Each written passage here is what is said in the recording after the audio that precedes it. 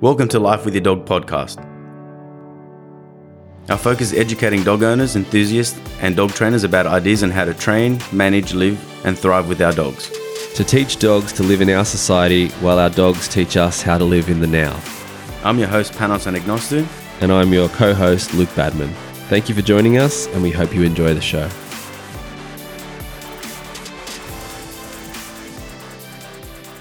Welcome back to another episode of Life with Your Dog. For you that don't know, my name is Panos, and today I will be answering a question from my client, Felipe. He is one of my clients of mine, and he had a question. But before that, I do want to apologize that this episode didn't come out on time. I actually really thought that I had recorded an episode, and I went to the Gold Coast for my sister's wedding. Beautiful time. Congratulations to Eroto and Reese. And on Sunday I just went to see if everything got uploaded fine, and I didn't see anything there. And I spoke with Luke, and I'm like, oh my God, I can't believe I forgot. So here I am now, a little bit of a delay, and I hope that wasn't too much of an inconvenience to you guys. But yeah, as I said, we will be discussing today about how to name a command and when should we give a name to a behavior that we're trying to teach our dog to do. So before we do get into that, let's talk about how do we generally make a behavior, or how do we make a behavior happen on cue, which is what we call commands. We do that through shaping. And shaping, generally, most commands that I teach these days is all by luring, and use luring with food in your hand, and your dog then follows your hand and in different positions, and then we will mark and reward the behavior. So, for example, if we want to teach the dog to sit, we would lure the treat over the dog's head. When the head goes up, the butt goes down, and then we give the mark and reward. There are other forms of shaping. We can do it by free shaping, where we can be in a static room. I'm in a completely blank room, nothing exciting is happening around, and we wait for the dog to offer a specific behavior completely on their own, no help from the handler or from the trainer, so we can just stand still or be sitting down. And as soon as the dog looks at for example, if we want to teach a dog to touch with his nose a touchpad, every time he looks in the direction of the touchpad, I would mark and reward. And then the dog, we call reinforcing by successive approximation. So when the dog slowly starts to get closer and closer to the behavior that we want, that's when we start to increase we get to the next level of what we're going to reward. So for example, if we want the dog to touch a touchpad with his nose, we would reward for looking at the touchpad, and then we'll do that within repetition. But then that's not the final response. The final response is the dog has to walk over to it and put his nose onto it. So we would stop rewarding looking. The dog gets a little bit frustrated and confused, and then he does one step closer. We would mark and reward again. And that's how we then have these baby steps closer, small steps, step by step, closer and closer to the behavior. Sorry, I'm eating my words today, and it must be because I had too much fun away, and I'm just warming my voice back up again. But basically, free shaping is another way of doing it. Typically, with my clients' dogs and the obedience that we generally get hired to do, we don't do much free shaping. I think it's a very, very handy and I think it's a really good technique to be using. Generally for more specific commands, or something a little bit more complex, possibly. Or if you want to just mess around with your dog and see if we can get cool behaviors, I think that could work as well. And if you're super skilled at it, then maybe you can use it for a specific outcome for obedience. But generally for me, how I taught Ace, my Kelpie lab, how to do scent discrimination. So basically the end result was 10 cones or buckets, and he had to identify which one had the target odor in it, and it was Vegemite that he was looking for. So through free shaping, I taught him to do that. And then we're going to get to a moment when we start to name it. We can also capture a behavior. We capture behaviors through luring, or we may capture behaviors while the dog's in the middle of doing the behavior. We may just mark and reward, and the dog may offer it again. So it may be a little bit more assisted. So not 100% luring, but not completely free shaping. So there's many different ways. But basically, and then of course we can also create behaviors through compulsion and by pressure training. I generally don't do much teaching of new behaviors through pressure. However, you can use it to assist you.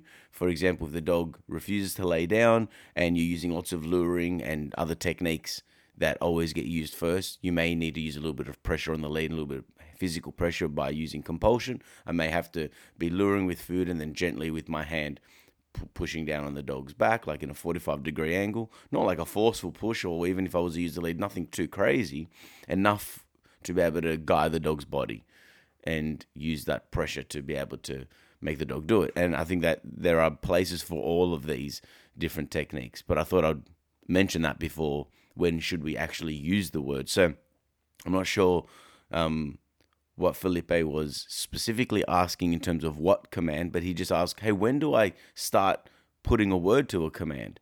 So one other thing that's really important as well is dogs pick up gestures before they pick up verbal commands. So body language is the primary way that dogs will understand us. It's only through conditioning is that we can put the verbal command onto a specific behavior that we want the dog to do.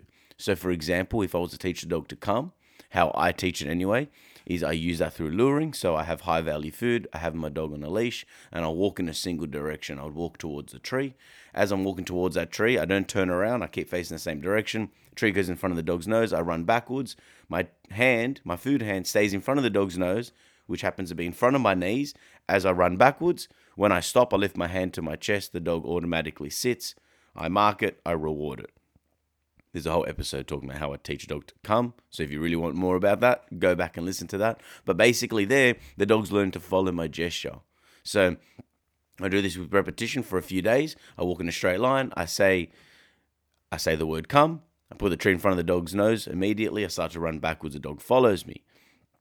Over time, I'll have the dog in the backyard after 3 or 4 days of practicing step 1. Step 2 would be let the dog roam around. Have the lead on, doesn't really matter. Have your food handy. As soon as the dog's maybe 3 or 4 meters away from me, I would say the dog's name. The dog already knows his name, so he looks at me. I say the word come, and within 1 second later, I don't do it at the same time. This is very important. I say the word come. I drop my hand in front of my knee. The dog knows the gesture. He runs towards me. I lift my hand up. The reason why I'm making a big deal of saying I lift my hand up is because I want the dog to sit at my feet, but I don't want to say the word sit. Because if I say sit, then I'm rewarding the word sit. So basically with the recall, I say come, I drop my hand, he comes towards me, I reward him. The word comes half a second before the gesture.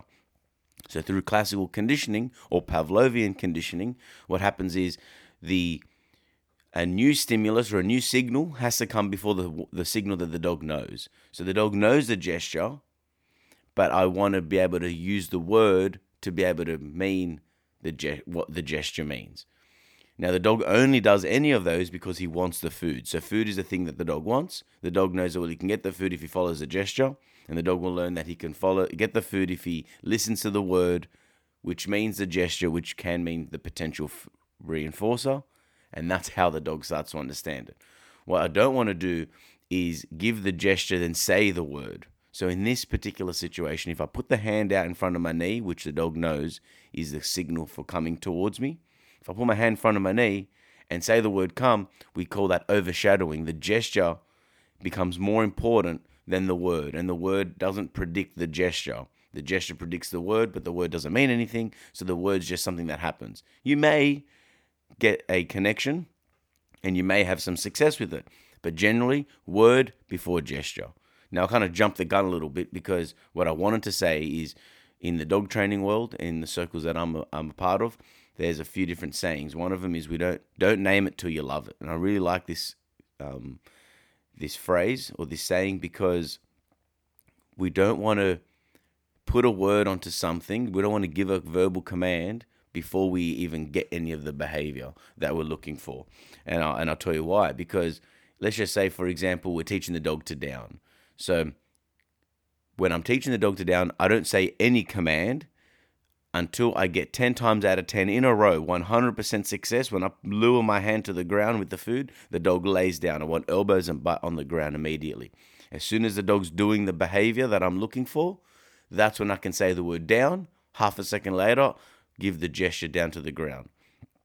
Another thing that I forgot to tell you is how I like to separate this. Just remember this. When I say luring is when there's food in my hand. When I say giving a gesture, that's giving a gesture. So, for example, if I have food in my hand, I put the food to the ground and the dog's nose is following my hand, he's luring. I'm luring the dog into a down. If I have no food in the hand and I point to the ground and the dog lays down knowing that the food may come in a moment, that's giving the gesture. And then giving a verbal command is the voice that I use. So once the dog isn't luring anymore or he's understanding the gesture, I put my hand to the ground, the dog lays down immediately, 10 times out of 10, 100% success. I say the word down, half a second later, I move my hand to the ground, and that's when I say yes, and then I give the dog the food. We want to use the word before giving the gesture so that the word predicts the gesture's coming, and then over time we can get rid of the gesture, and the word now takes on the power of the behavior that the dog needs to do, and that's how we can then slowly wean off that gesture, so we just have a verbal command. This can be confusing, so we just started doing group classes recently, and Fiona, one of my staff, is helping me out, and I'm getting her to run some of the classes. And we have everyone's got a different way of doing things, and I love the fact that we can bounce off each other. I have a certain way. So, for example, when we're teaching middle, or when we're teaching the heel command, so heel position, we want the dog to come either next to us, or when we say middle, the dog needs to come between our legs. For behaviors like that, I wouldn't name it until the dog is doing it with my gesture 100%. Something like the word come or teaching the word bed, because generally, even doing it for the first time ever, the dog's very likely to do the command. It's very easy for the dog. Luring the dog into a bed, super simple. You put the food in front of the dog's nose. As you lure the food onto the bed, as soon as all four paws touch the bed, I say bed, yes, reward. Because the dog's very likely to do it. But when teaching a brand new puppy sit or down, it can be very tough to know, or in the middle position or even in a heel position, it's very tough to know that the dog even knows how to do that in the correct way. Because come when called is basically sit at my feet. When I say bed, the dog needs to be all four paws on the bed, whether he's standing or laying down or sitting, I don't care. So whether this confuses you or not, if you want to be safe, you have to only start giving the name as soon as the dog gives the gesture, as soon as the dog understands the gesture. I think that's the most important thing. So not to get too technical because there's so many different ways. However, for me, typically when I'm teaching bed and come, I say the word while I'm teaching it because I'm kind of capturing the behavior. The behavior is happening, so I can just capture it in while it's happening, and I'm happy with that. But when it comes to something where we have to be more specific, like laying down isn't about being in a play bow, or laying down when I'm trying to lure the dog, he's scratching at my hand. He's doing so many different things that isn't the behavior that I'm looking for. If I give a word to those behaviors, now I've got something that I'm not looking for. The word bed or the word come, for example, or the word look, or the command look. Those commands are pretty straight up. They're pretty simple. So I can, from experience, I can see that I can kind of capture it. Now, depending on the dog, some dogs, I try to lure them on the bed and they jump over the bed and they're jumping here and there. So there I wouldn't name it. So I think I'm going maybe too deep, and for some of you, I may have confused you. Maybe some others I've given a bit of clarity. But if you're not sure, so Felipe, if you're not sure, remember, don't name it till you love it. You want 100% success of the behavior that you're looking for before you start giving a word to it. And when you're gone from the teaching phase into the training phase, that dog should know that the word is going to predict the gesture. The gesture will predict the marker predicts the food. And that way that's when we start to have a word for our commands. So just recap there, if I was teaching the down, I would start luring the dog. As soon as I got elbow and butt on the ground, that's when I would say yes and reward, elbow on the ground, yes and reward. And there's a technique to be able to keep the dog in the down, which we won't go into now. But if I can say the word down, half a second later, start to give the gesture, mark it, and then go to my pouch and give the dog. Now being super specific. And that's how, so when I've just been teaching Nookie the middle, so it's a more recent command, I started with food. No commands. I had the food in front of her nose. I had food in two hands. I lured her around my right leg, so behind my right leg, up in between my legs. I marked it. I gave her 3 or 4 rewards in a row. I would say, okay, she breaks position. I reward her again. I did this over and over again. My feet were in a specific position, and she started to wait for my hand to move around my right leg. That was and then of course she was luring my hand there. She was luring and following my hand, sorry.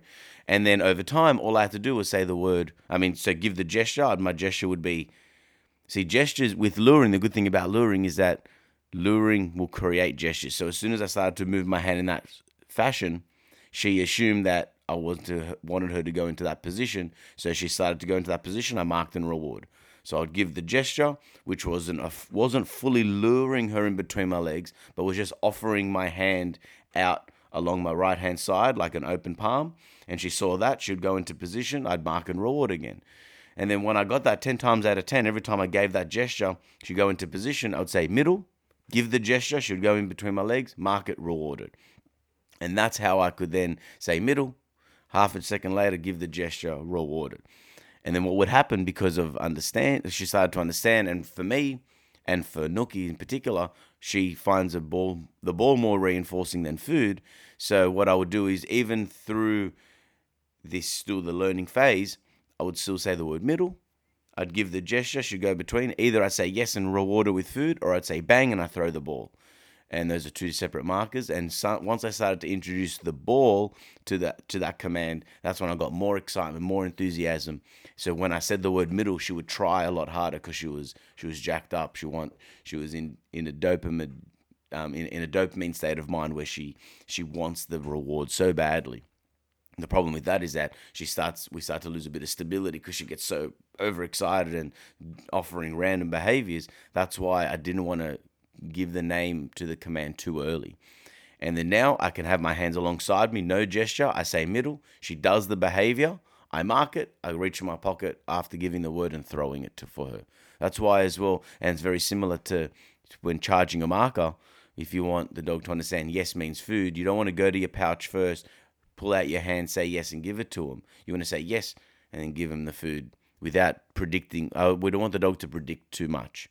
Very, very important, because the dog then starts to not listen to words and just only looks at our body language. So I hope that answers your question. We can go a lot more deeper into this. There's so many more layers and levels and variables that affect all of that. But yeah, if you're teaching your puppy sit, don't say the word sit until the dog's doing the behavior fluently. I think that's really, really important for all of you. So word, gesture, marker, food. And we did speak with Felipe through text, and I said I was going to do this, and he's probably been waiting on Sunday for this episode. But now it's out now. Well, you're obviously listening to it. So I did text him and talk to him about that was the series of it, but this went a lot more depth. So, brother, I hope this really helps you. I'm looking forward to seeing you again soon. For everyone out there, if this is helpful to you, tell a friend. That's the best way for the podcast to grow. Share it on your stories and share it on your Facebook, Instagram, or however else, whatever social media platform that you use. If you can like, rate, and subscribe to any other platform, podcast platform that you're listening to us, and give us a rating anywhere or some sort of review, that always helps us as well. Any questions, please hit us up either through Instagram DM or Facebook, or either you can email us through our website, lifewithyourdogpodcast.com. And that's it for me for today. I hope this has really been helpful to you. Sorry that I've been a little bit jittery today. First thing in the morning, trying to rush it. I'm trying to get this in before I get to my classes, rest of my sessions today. So I was excited to get this out there. Also, there's so much information that we can discuss. If we need any further clarity, me and Luke can probably do a longer format of this later in the future. But until then, much love to you all. Keep training your dogs. Have fun with it.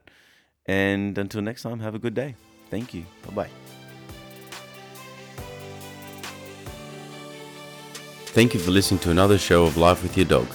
Please like, rate, and share if you're enjoying our podcast. You can also find us on Instagram, Facebook, and YouTube. For all dog training videos, tips, and techniques, visit noochespooches.com.au. Thank you, and stay tuned for next time.